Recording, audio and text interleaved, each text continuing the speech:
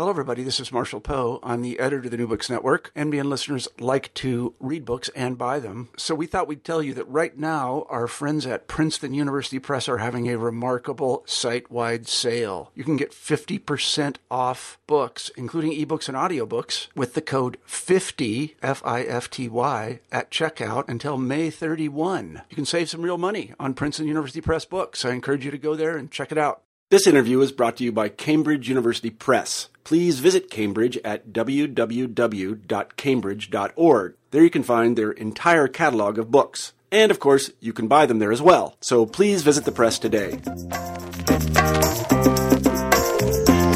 Hello, everybody, and welcome back to the New Books Network. I'm Marshall Poe, the editor-in-chief of the network, and each week we scour the internet looking for interesting books, and we interview the authors of those books. This week I really happened upon a very, very interesting book by Benjamin Radcliffe, and we have him today on the show, called The Political Economy of Human Happiness, How Voters' Choices Determine the Quality of Life. I had never read a book of this type that is as rigorous as this one, and that's something I really liked about it. Ben does not shy away from showing us what he learned, and again, show your work is an important thing in I think a presentation such as this. Particularly important in his presentation because he has something I would say is relatively controversial to say. It's not as controversial once you look at the data, which is good. So he doesn't have to bear the weight of it. The data does. But still, as we will say in the context of the interview or in the course of the interview, there is a punchline here, and it's a really interesting one. So Ben, thank you for writing the book, and thank you for being on the show. Well, thank you for having me. Absolutely. Could you tell us a little bit about yourself to kick things off? Sure. I'm a professor of political science. I teach at the University of Notre Dame, where I've spent most of my academic career. I've been there since 1991. Right now, I'm on a Fulbright fellowship in the Netherlands at an institute called the Roosevelt Study Center. My early work was very conventional, mainstream behavioral political science, the kind of thing I was trained to do in graduate school that appears in mainstream journals and so on elections and public policy and participation and democratic theory and so on. A dozen or so years ago, I shifted gears a bit and turned towards what was at that time a very strange endeavor, which was the social scientific study of human happiness. A decade and more on, that's become a very mainstream, very huge, multidisciplinary research program that everyone is, now interested in. So I feel sort of vindicated in having made that, at the time, risky choice. As a political scientist, my work naturally focuses within that context on the connections between political outcomes and human happiness, and then the sort of obvious political outcomes that are the most important are public policies, the things that governments do, hence the title of the book. Mm-hmm. Well, thank you for that. Human happiness is now, it's a big thing. It's a big and controversial thing, big and controversial subject. Let me ask you this. Why did you decide to write this book?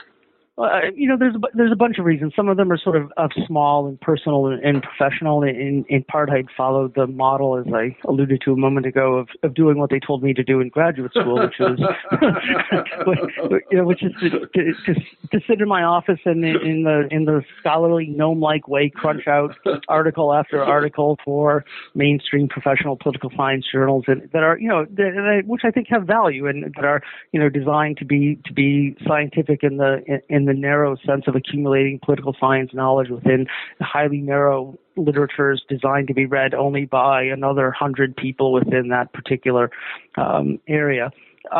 Having done that for a while, I wanted to do something else. I wanted to do something that was both had a little more room for creativity, a little more room for personal expression. But more importantly, and this is the real reason for doing the book, the intellectual reason, is that I wanted in some small way to try to make a difference. That I wanted to try, to the extent that scholarship can actually make any kind of contribution to the world. I wanted to try to write about something that I thought was of genuine importance, and to write in a way that I hoped would be accessible to a general audience, as opposed again to academics. So in the choice of topic, the work on happiness seemed obvious, not only because it's what I had been working on for a decade, but and writing a bunch of these narrow peer-reviewed articles that I mentioned about, but also because it seemed to me that this was touching on what is arguably the single most important and persistent question that we face in modern democratic politics, which is, if we want to make the world a better place, if we want to make a world in which more people live happier and more fulfilling and rewarding lives, what kind of public policy regimes do we actually want to create? Fundamentally, there are only really two options available at the grandest level. Those are the political program of the left or the political program of the right. And so, I wanted to the extent one can, to take what seems like a philosophical or ideological question, is left or right policies, which are better, to try to extract from that an empirical question, a question that we can actually answer with data using the same canons of evidence and proof and so on that we would use in answering any other empirical question. So the purpose of the book then is to try to apply the methods and the protocols of reliability and validity of data and just the general whole way in which we do social science to this question of what it is that makes the world a better place, insofar as we think of a happier world as a better world. So again, that was the impetus for the book, was to try to sit back and to try to make a comment as a scholar, as opposed to as a partisan or an ideologue, about a path by which human beings might build a happier world. Mm-hmm.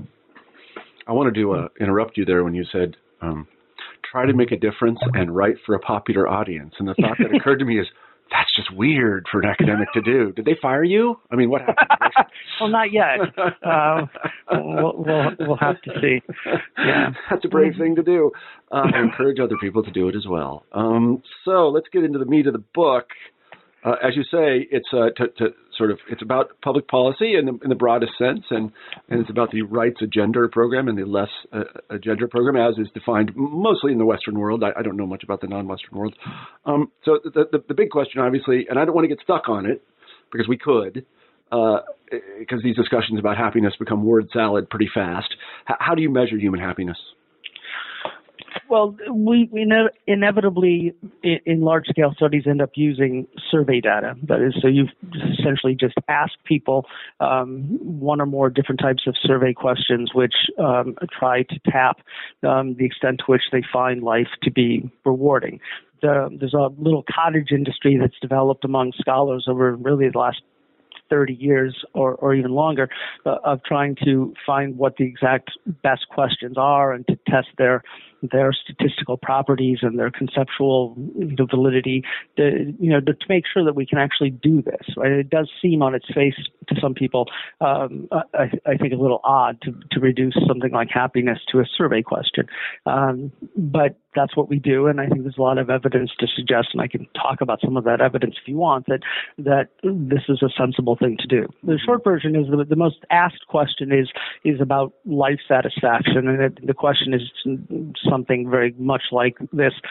You ask something like, all things considered, or all things taken together, how satisfied are you with your life as a whole these days? Mm-hmm. And so you're asking people to think about their life as a totality, not just today or this minute, but the totality of their life in general. How satisfied are you with that life? And ask them to rate that on a scale from 1 to 10. Mm-hmm. And there are other variants. You can ask people to imagine the best possible life and the worst possible life, to compare their life to that. You can simply ask them how happy they are, and a bunch of other ways of asking the same question. And one of the ways in which we think that the questions make sense is that the answers all correlate very highly. So you ask someone how satisfied they are, you get the same kind of answers that you get if you ask them about the best versus worst possible life, or how happy they are, or again some other possible variants of asking the question. Mm-hmm, mm-hmm. Yeah, I'm reminded of the false dichotomy. Is it better to be a happy pig or Socrates? And obviously it's better to be a happy Socrates, right? That's not really complicated, is it? Yeah, no, indeed. That would be the ideal. Yeah, I guess just to throw in my own 2 cents for no reason other than I want to do it, is that it seems to me intuitively obvious that people know they're happy when they know they're happy. In other words, I mean, it's just an intuition you have. Yes, I'm happy. Or just like you know something is wrong, or you know something is beautiful. You really do know it.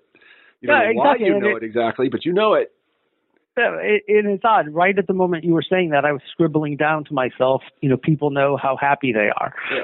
And then that's one of the when push comes to shove in this discussion about whether we can measure happiness using survey data, a lot of it comes down to whether people actually know whether they're happy or not. And then there's a lot of people who think that they don't, right? That people are too foolish to know how happy they are. But I think I agree emphatically with you that people do know how happy they are. I think they do. I don't think there's any question they do. But they have this sort of intuitive feeling, I mean, it's very difficult to quantify actually, but it is there. And there are lots of things like that in life that are there. Aesthetic judgment is one of them. Moral judgment is another.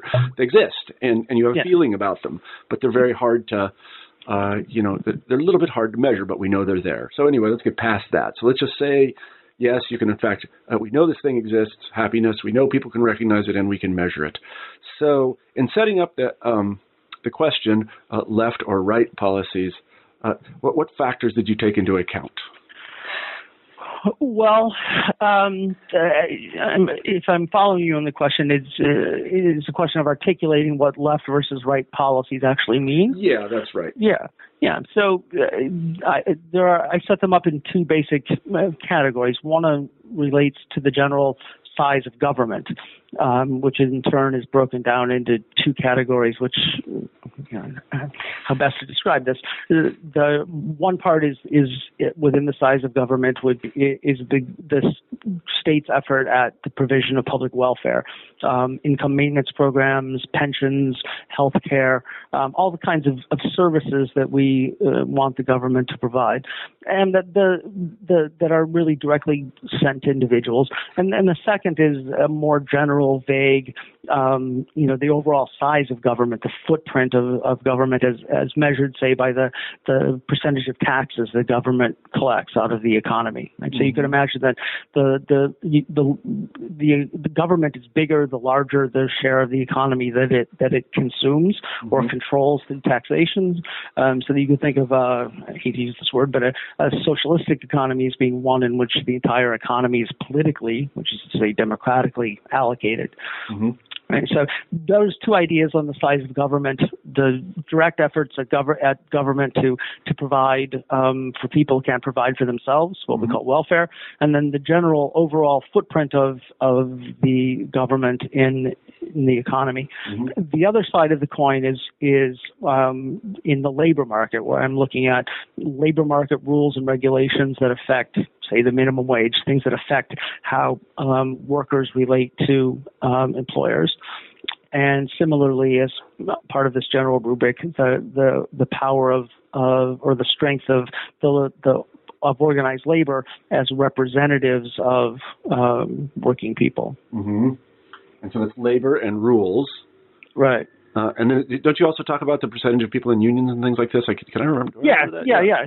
Exactly. So that's one of so yes, I'm looking at, on the labor side, there's the 2, empirically, we look at a couple of different measures of the amount of economic regulation of the labor market. And then we also look at whether individuals belong to labor unions, and then more importantly, the overall level of what we call labor union density, meaning the percentage of workers who belong to unions within the country. Mm-hmm. So then, the general plan of the study is to survey people across various cohorts, and these are political cohorts, say U.S. states or foreign countries or countries in general, and then see how well or poorly these metrics, that is the one being just generally sort of size of government and the other one sort of labor policy, how well or poorly they correlate with happiness.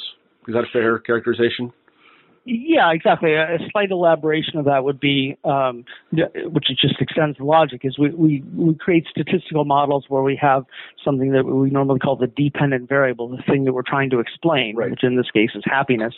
And then we just create statistical models which measure the impact of the political variables, the independent variables like the size of the state or the importance of the labor union density on happiness, while taking into account all the other things that we believe affect happiness, and then we call those the control variables. So we find, say, that greater welfare spending causes greater levels of happiness, controlling for all the other stuff which is thought to affect happiness, so as to isolate the effects of welfare spending on happiness. Right. And so we're not talking about simple correlations. We're talking about pretty elaborate econometric models which try to, as best we can, to isolate the impact of the political factors on happiness and to eliminate alternate explanations, so that we're as confident as we can be that we found a causal relationship as opposed to merely a correlation. Right. So I don't remember this terminology very well, but you're trying to extract confounding variables. Is that right? Yeah. So just to give an example, so people will understand, you have a country and you notice that there's a really strong correlation between the size of the government and happiness. But then you also find out that country is heavily Catholic.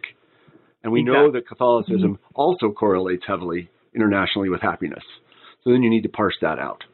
Yeah, exactly. You want to, and Catholicism may also correlate with size of government, right? So there you go. Yeah, exactly. So you're trying to separate out the effect of a Catholic political culture, say, with the size of government per se, to make sure that what you're not picking up is some kind of residual effect of Catholicism that is being expressed through econometrically through a variable that reflects the size of the state. And you can do that because you have lots of observations. That is, there are lots of countries and there are lots of U.S. states.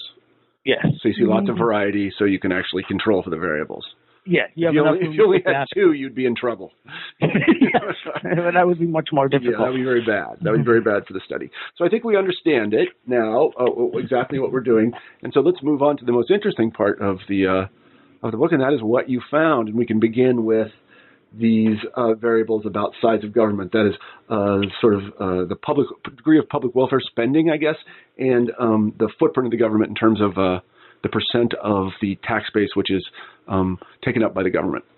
Right. Well, basically, you find very consistent relationships. So in the chapter in the book that discusses the size of the state, I think there are 7 different empirical indicators that reflect the two dimensions that we just talked about. So there's, in part to build the preponderance of evidence, you don't rely just on a single indicator of something complicated, difficult to measure. You come up with 1 or 2 or 3 different measures of every different concepts. So, we've got 7 variables representing these 2 different concepts, measuring things in different ways. And the results are incredibly consistent and tell a very similar story. And that story is easily summarized, which is that the political program of the left, as suggested by greater welfare spending, greater total government spending, greater tax burden, just big government in general, uniformly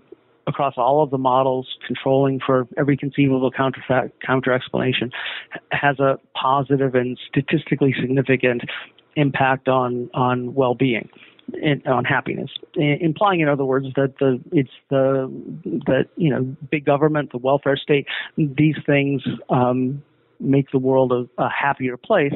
And in that limited sense, vindicate the progressive or social democratic approach to politics. Mm-hmm. And just to elaborate that just a little bit, what we see is that this relationship holds up in general, whether we analyze the data at the level of individuals or we use as a unit of analysis, as we say, the national mean. So in other words, we can look at models where we have 58,000 people across 20 countries, or we can look at models where we have just 20 countries, using average happiness, and you get the exact same results. You also get the exact same results when you start breaking down the population into subgroups. So, for instance, the positive effect of the welfare state on happiness is about the same for low as high income people, a little bit more for low income, but not a lot, not nearly as much as one might expect. And also the differences between men and women are very small. Differences between almost any subgroup are small or non-existent. The main takeaway point that I find here is to reiterate a point made by Thomas Paine, among many other people, which is that an egalitarian society, a society which takes care of the working class and the poor, which tries to eliminate as much as possible inequality and so on, produces a world in which everyone is better off. Mm-hmm. So, in other words, we're not doing Robin Hood. We're not, right. At least in happiness, we're not redistributing happiness. We may be redistributing money, but we're not redistributing happiness. We're not taking away from some people to give to others. Right. So, a couple of questions. Please. One of them is, how big is the effect overall? Well, it varies a little bit by variable to variable and model to model, and then it's difficult to express in absolute terms, because happiness, of course, isn't something like dollars where I could give you a dollar amount. But the typical way we would compare things is by using a benchmark. So in other words, you'd say that the impact of, say, being unemployed on happiness is usually considered the most powerful thing that makes someone unhappy, being unemployed. Mm-hmm. Or being married, getting married, which is considered to be one of the strongest positive impacts in the opposite direction, of course. I want to make a joke about that, but I'm not going to. Yeah, the possibility for jokes is too broad. We have to just declare a truce there and go on. Mm-hmm. But so if you use those as benchmarks, the difference in the political factors is enormous. It dwarfs those by orders of magnitude. So in other words, the difference between, imagine the difference in the quality of someone's life of finding love, of being married, of having a good marriage. That enormous improvement in their quality of life, or the quality improvement of your life that comes from ending a period of long-term unemployment, those things are much smaller than the differences between living in the most social democratic country, say Sweden or Denmark, and the least social democratic countries. That's really interesting. Yeah, that's really interesting. So it's a large effect. It's a massive effect. Yeah, compared to ordinary life events, which we think of as making you happy and unhappy. This is precisely. This is a massive. Yeah, exactly. And if I could, just to press that point just a little bit, it's the primacy of politics is what strikes me here as personally so telling, which is that we think of happiness primarily as something that is an individual level phenomenon. That sure, the background of the society in which you live and events that are taking place are going to affect you, but presuming you live in a stable, relatively prosperous country, you're not dealing with a war or an economic depression in ordinary times, we would think of the sort of background of life as being comparatively unimportant to the individual level stuff going on in your day-to-day life.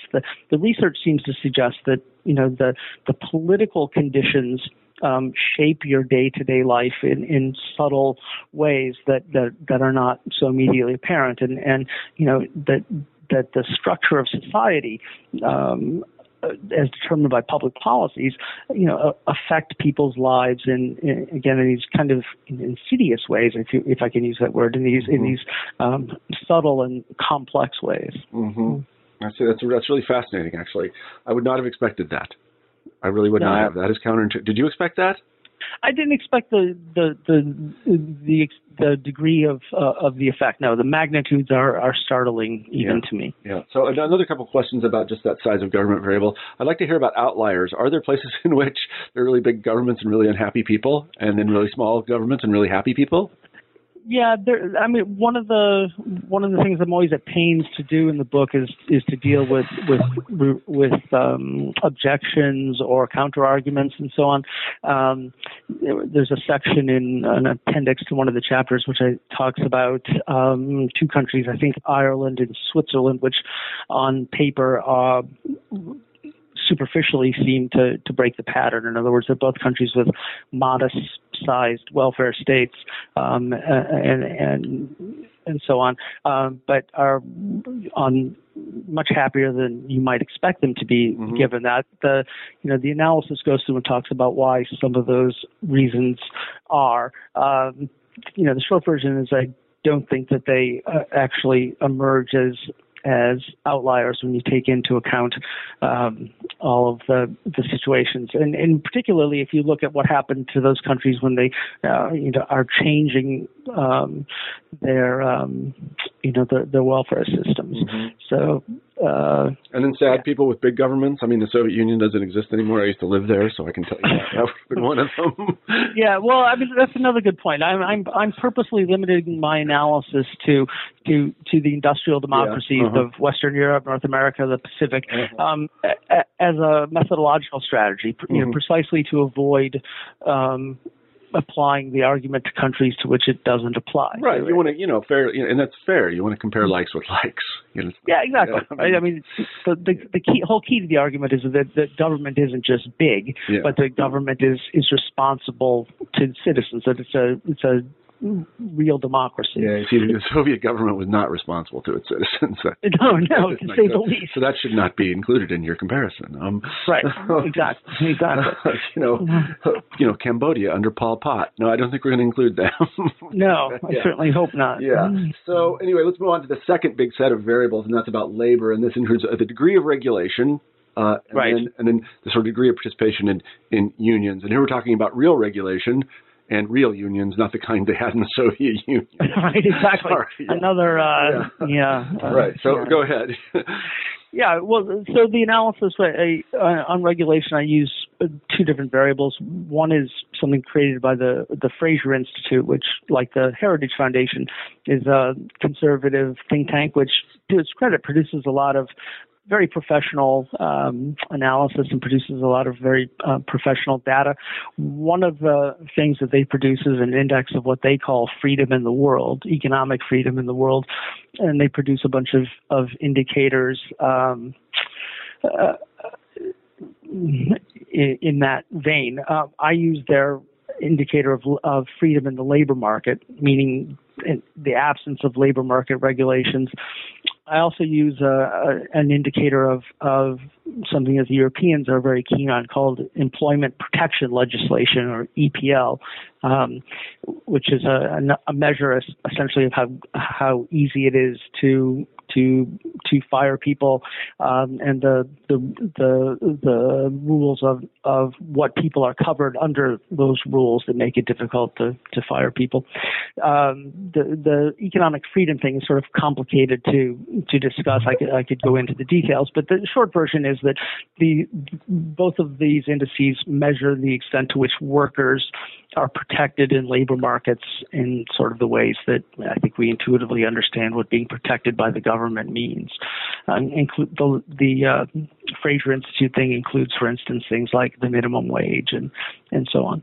So what you find for both of these indicators is basically the same results as before. That the less economic freedom there is, meaning the more economic regulation, the happier people are.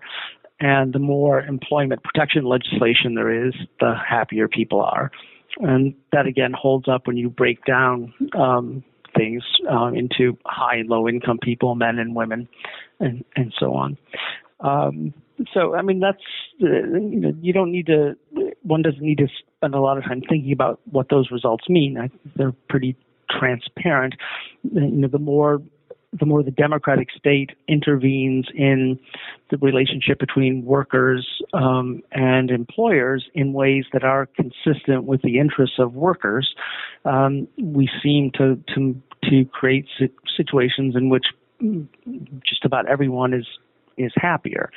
And you can imagine why that would be. People tend to face, particularly working class people, as opposed to professionals, tend to face face their employers in a subordinate position, right? They're not able to make decisions about how work is organized, about safety in the workplace. They're certainly not able to make decisions about whether they're going to be fired or dismissed at any given time, about severance packages and all that kinds of things. To the extent you create laws which protect everyone as workers, it seems the data would suggest that we're moving towards creating a world in which people are happier. Mm-hmm. So on the labor union side, the results are again fairly straightforward. I'm focusing again on two things. One is one as an individual a member of a union, and the results suggest that, again, controlling for all other factors, people who belong to labor unions are happier than others. The magnitude of the relationship there is not enormous. It doesn't. It's not in the same order of magnitude as the other factors we discussed, but it's statistically significant. The main point that emerges is the importance of labor union density. Again, meaning the strength of the labor movement as measured by the percentage of people who belong to unions. So essentially what you find is that as labor union density increases, people are happier. And that this, again, applies not only to high and low income people, but also to people who belong to unions and people who don't. Right? So I'll say that again, just to be clear. Yeah, a strong labor movement. If you live in a country where, Scandinavian countries say, where 80% of workers may belong to a labor union compared to a country like the United States where, 12% or so of people belong to unions. If you live in the high density country, the Scandinavian country, nearly everyone is going to be happier. Mm-hmm. Right? People who belong to unions and people who don't, rich people and poor people, men and women, and so on. Mm-hmm. Mm-hmm. I see. Okay. So again, it's the effects. You've talked about how strong the effect is, and it's pretty strong. Yes, this effect is, again, the density effect is similar to the effects I described before for the size of the state. Right, and then do you find outliers again? Can you talk about any outliers? You mentioned Ireland and Switzerland last time. Actually, I don't think there are statistically any outliers within the analysis. Mm-hmm, I see. Okay, well that's what you found. That's what you found. That's the great thing about data. Yeah. That's what you found. So you have a really interesting chapter on the American states. And the thing, I read it with these eyes, like, which state should I live in? So can you talk a little bit about which states sort of rate high on happiness and why, and if the whole model works within the American states? Yeah, well, the short version is the model does work. I mean, I've replicated as much as I could the analysis from the prior chapters, which, as you pointed out, are across countries and across time, and instead shifted the unit of analysis here to looking across the American states. So we're essentially treating the American states as if they were countries and looking for the same kind of relationships. Mm-hmm. And generally, you have to try to find equivalent indicators to the cross-national ones, which don't map perfectly. But I have four basic political variables, which I think are interesting. And the first is just welfare payments. The second is another measure of economic regulation, another one of these measures of so-called economic freedom. Those show exactly the same relationships as cross-nationally. More welfare spending means happier people. More economic regulation means happier people. Mm-hmm. And then two other variables which are unique to the United States. I looked at the ideology of governments. There's a measure of people come up with, the government in Oregon in 1986 is put on a metric where its ideology is, a given numeric value. And also the amount of Democratic Party control of state legislatures. So in essence, looking at the liberalism of state governments and also the party control of state governments. And what one finds is that states with a history of rule by liberal governments are happier, and states with a history of rule by the Democratic Party are happier. A recent history, meaning since 1970. Mm-hmm. And that's also, we should say again that you considered other variables, and those were accounted for. Correct. So in all of these models that I've discussed, you always have a set of control variables where you're trying to control for all the other stuff that might affect well-being. So, for instance, I'm looking at the book at one of the tables for looking at the effect of Democratic Party control on satisfaction with life. There's a set of control variables which include, I can just read some of them, one's income, one's satisfaction with one's income, one's education, whether one is unemployed, gender, the number of children ones have, a series of variables for demographic factors like race, age, whether one is widowed, divorced, married, how often they attend church, how much trust they have in other people, their individual health, and then a whole set of variables that try to control for the structure of the state in which they live, the racial diversity of the state population, state income, and so on. Mm-hmm. So you're trying to separate out all of these other things that could possibly be affecting happiness within a state besides the political factors that we're discussing. Mm-hmm. I see. So that's an important thing. Yeah, you considered other things. I was thinking did you consider the average length of the day in winter? Because I have to imagine people in the northern part of the country. I haven't myself, but other people have actually done. There's a small little set of research on climate and related things where you might think that people living in say, Southern California are happier than people in Iceland. It doesn't work that way. Yeah, okay, well, I just wanted to oddly. That. Yeah, because we do talk about it that way. We say, I don't know if it's true or not, but we do. So this is all fascinating, and I think it is. I don't even know if this is a word, but I remember it from philosophy class, dispositive. Is that a word? It means I think you've shown this to be true. This is an actual thing. Well, I hope so. Yes, I think that's right. But let me play a conservative for a moment. And not the Stephen Colbert dumb kind, but I think the Edmund Burke sort of smart kind. And I have a couple of different questions which I think a conservative, somebody in the Republican Party who is a thinking person, would ask about this. And one of them has to do with happiness as a political goal. And I could sort of set it up like this. It may be the case that markets don't do everything we want them to.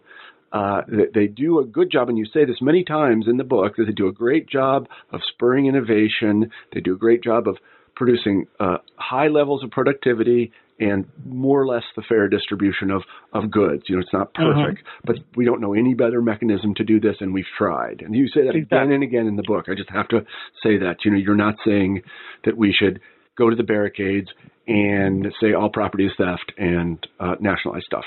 No, exactly. I'm a friend of the market economy. Yes, right. You say that many times, and I think that's good. So let's just say, okay, that's right. This is the best way to do this. And you could actually use the state to increase. I'll just say this is true, me conservative, that you could use the state to actually raise the level of happiness. But you could only do so at the cost of the what is the word I'm looking for? At the cost of the comparative strength of the American economy in the future in the international context. Whether you think the American economy should be bridled or not is one thing. The international economy is never going to be. And if we don't really hit the market hard, that is to say, if we don't keep people innovating in this way, we're going to fall behind the Chinese and the Germans and everybody else, and we're going to suffer in the long term. So now is not the time to be spending our money on happiness. Now is the time to get to work. Well, it's certainly an interesting argument, and frankly, a more intelligent one than I typically get as a critique of this work. I guess I would say that if the issue were one of a long-term investment to ensure long-term happiness for everyone versus short-term happiness fix. Yeah, that's well stated, actually. That's what I meant. Okay, well, I think you were clear. Anyway, if that were the trade-off, then I think any rational person would have to be on the side of let's skip the short fix and go for the long run. I guess I'm not sure that there's any reason to think two things. One is I'm not sure there's any reason to think that there is that trade-off. The other is that I'm not sure how that trade-off could possibly be made in an economy that is completely unregulated or unplanned. In other words, if you leave the market entirely to itself, it's not going to do things like invent the internet. Right. That took the government to do. Yep. These kinds of massive long-term investments in a country's future take place in some kind of partnership between business and government and labor. They don't just occur spontaneously. And one of the faults in free market thinking, which is one of its advantages in other ways, is this idea that there's always a spontaneous order that the market will produce. And as you said, the market does a lot of things wonderfully, but it doesn't do coordination all that well. Mm-hmm. And you have the problem of the collective goods problem, externalities, all these kinds of things you learn in Economics 101 that you actually need governments to solve. Mm-hmm, mm-hmm. And if I could just, I'm babbling, but just to return to the first point on whether such a trade-off is necessary, one of the things I'm at pains to do, again, in one of the appendices of the chapters, is look at the arguments that investments in the welfare state or the size of government or even labor unions have deleterious long-term consequences on economic growth. I'm not really an economist. I'm sort of a consumer of that literature, although I do some econometric modeling of it. It seems to me that the evidence that government spending, say, reduces long-term economic performance is incredibly weak mm-hmm. at best. If you look at what are the most prosperous countries in the world, there are places like Denmark and Sweden and Finland. And those places not only have giant welfare states, but they also have incredibly, they're incredibly pro-business places to be. They appear consistently in rankings like by Forbes and other places in the best countries in the world to do business. It's not like there's a trade-off between these things always. Mm-hmm. You can have a big welfare state and still have a highly vibrant and pro-business economy. Yeah, well, I mean, that really is the empirical question, and I think that even me, the shadow conservative, would agree that's the thing that we need to find out about. We need to know the degree to which the kind of government spending which is necessary to produce a welfare state that makes happy people is a detriment to long-term economic growth. And I don't know. I really don't. So yeah, well, I don't think anybody really knows, but I'm pretty confident that the doom and gloom idea that the welfare state must produce these kinds of negative consequences mm-hmm. isn't true. Not only because of all kinds of data analysis done in peer-reviewed journals by very high-profile people who know what they're doing, but also just the visible, livable experience. If anyone's ever been to Western Europe, to Northern Europe in particular, you see the kind of world that we're talking about. It's not a fictional world we're trying to create. It's one that is tangible. It's here. It's there. It's both places with people where people are happier, where they live longer, and where they also have a better economy than we have. Mm-hmm, mm-hmm. It's not. There isn't that trade-off. Yeah, I mean, you can actually go see it. I encourage all listeners, probably have, but go see it. Go to France for a while. They live pretty well over there. Yeah, in most places, they do pretty well. Yeah, that's not fiction. Exactly. I love America. It's my favorite place, but come on, it's pretty good over there. People don't go to vacation to like Cleveland. They go to Paris. I love Cleveland too. Go Browns. But they don't go to Cleveland for vacation. So that's a pragmatic counter argument that a conservative might make. I want to go to another counter-argument that a conservative might make. And this one has to do with American political tradition, sort of who we are. I'm just speaking about Americans now, not other people. One of the striking things about your book was how hard I think you found it, and I may be wrong about this, to express what you were talking about in terms of liberal policy in a way that didn't just poison the argument from the beginning. Because the minute you say big government, that phrase to Americans, the hair on the back of their neck goes up. They just can't help it. You say unions, for many Americans, hair in the back of their neck goes up. And, this is just part of our political culture. It's who we are. We don't do these things. It's embedded in our language. But wait, it's one more thing. Now, even if you could get rid of that problem, the language problem, and you could find suitably neutral terms that Americans would accept,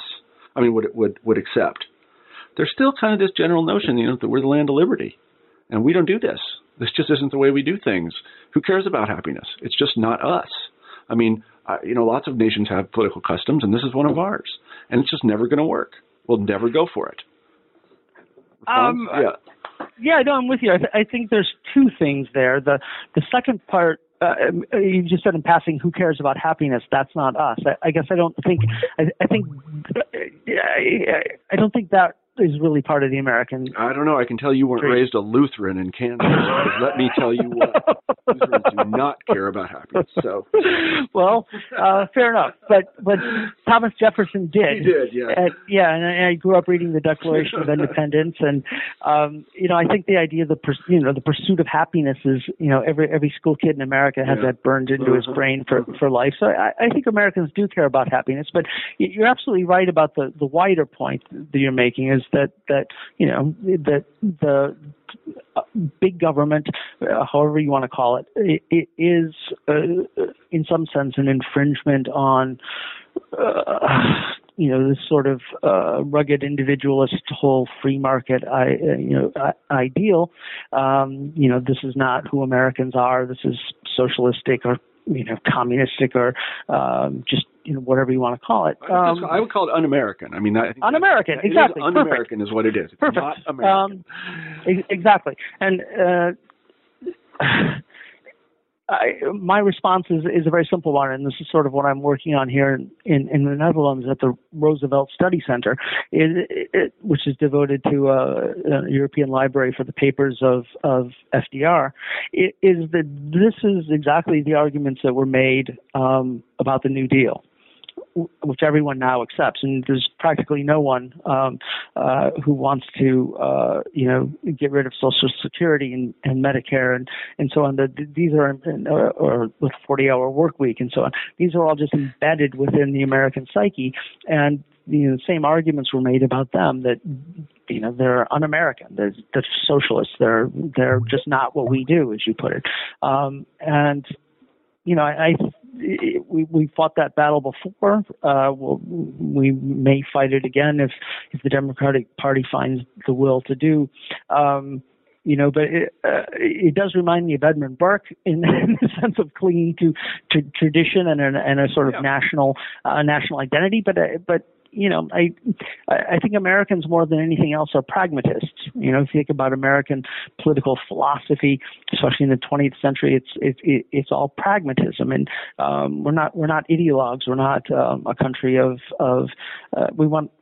Americans want to get things done. Right? We want to live in a world in which people are happy, in which we live in a world in which we're safe from crime and the other pathologies which come from deprivation and so on that the welfare state helps create. I think if people thought could be convinced that big government will create a world in which everyone is better off, that Americans would be open to that argument if it's articulated to them in an intelligent way.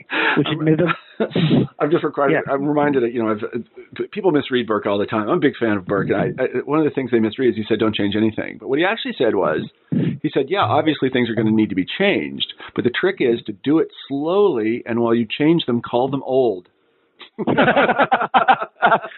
Yeah, that sounds like Burke. Yeah. No, I'm a fan too. Yeah. Definitely don't say you're doing something brand new. People won't like that. Call them old, and try to get, this is an American tradition to do this. And that might work. But I think the pragmatic Burkean response is if you go too quickly, people are going to really bridle against this, and it's going to cause more harm than good. I don't see any evidence of that. But that's what but even if that were true, I mean, we're talking about we're not talking about reinventing the wheel or some radical departure in the world in which we live. We're just talking about marginal changes in existing programs. Yeah. So, you want to create a bigger welfare state. I know Americans hate the word welfare state too. Yeah. Social safety net, use that word better, or whatever it is you want to do. You want to create greater protections for workers in the workplace. Well, we have OSHA. We understand what these things are.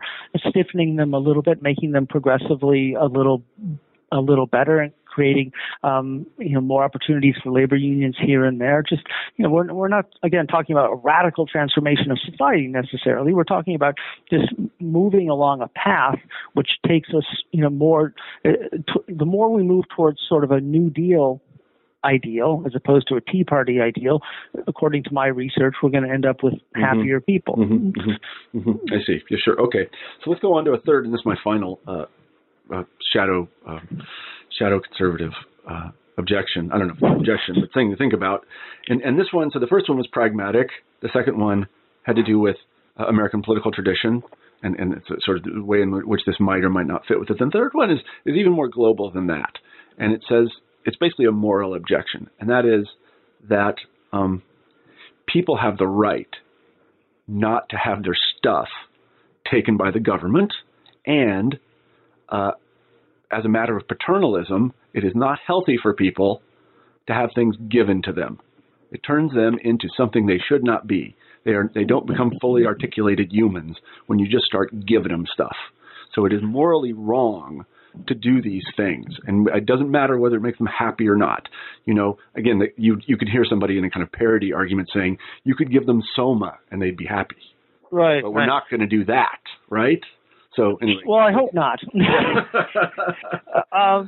Yeah, I see your point, and it's certainly a reasonable point and a good one. But I guess let me respond.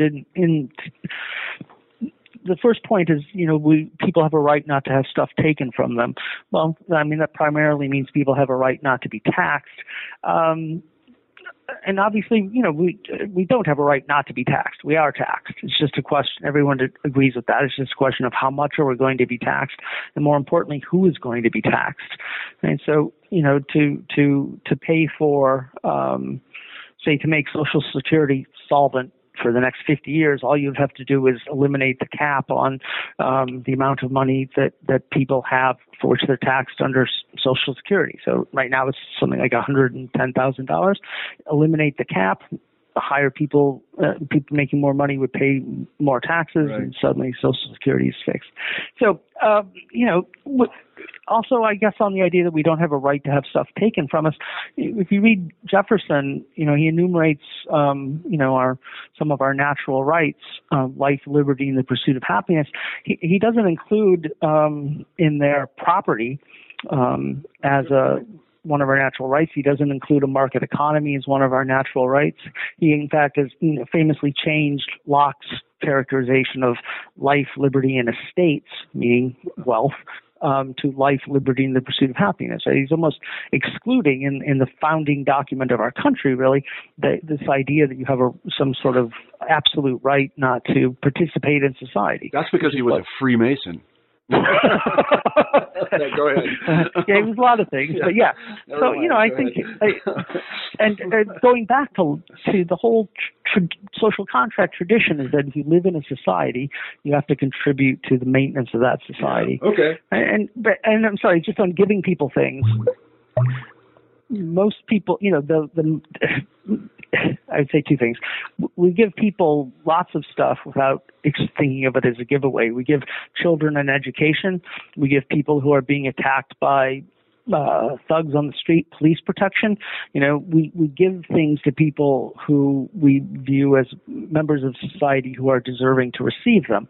In Western Europe, a lot of people have the view that if you've lost, if you don't have a job through no fault of your own, you have a right to receive benefits from society until you can find such a job, right? That children are a asset of society, and that that in many West European countries, you receive what's called a family allowance, and everybody, regardless of income, gets a check from the government for a certain amount of money per child.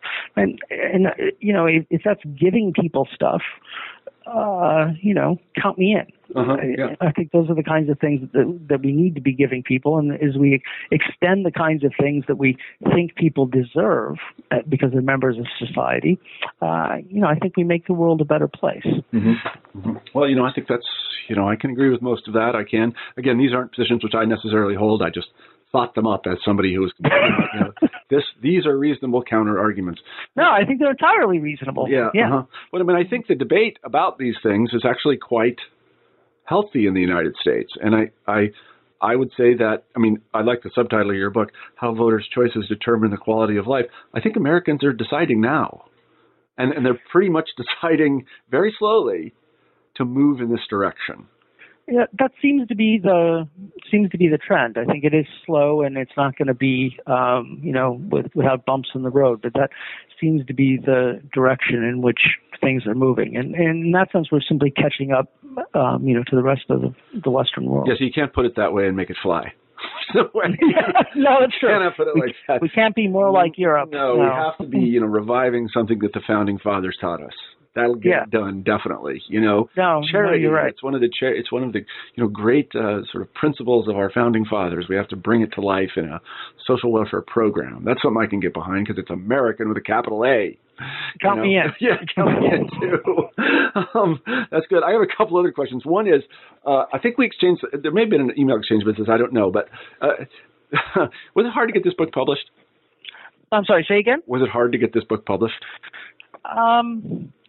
In other words, I'm interested in the reviews. That is not only the reviews that have come out in sort of magazines and such, but also when they send it out to be reviewed by your colleagues. Because, if somebody read this book unsensitively, let's put it that way, or just with sort of blinders on, they would say, well, this is just leftist pap. Well, I like to think that it's not leftist. Well, it isn't. That's what I'm saying. It isn't. I'm right. saying if you looked at the book, you could think, oh, well, no, it's no way. This is not going to, yeah.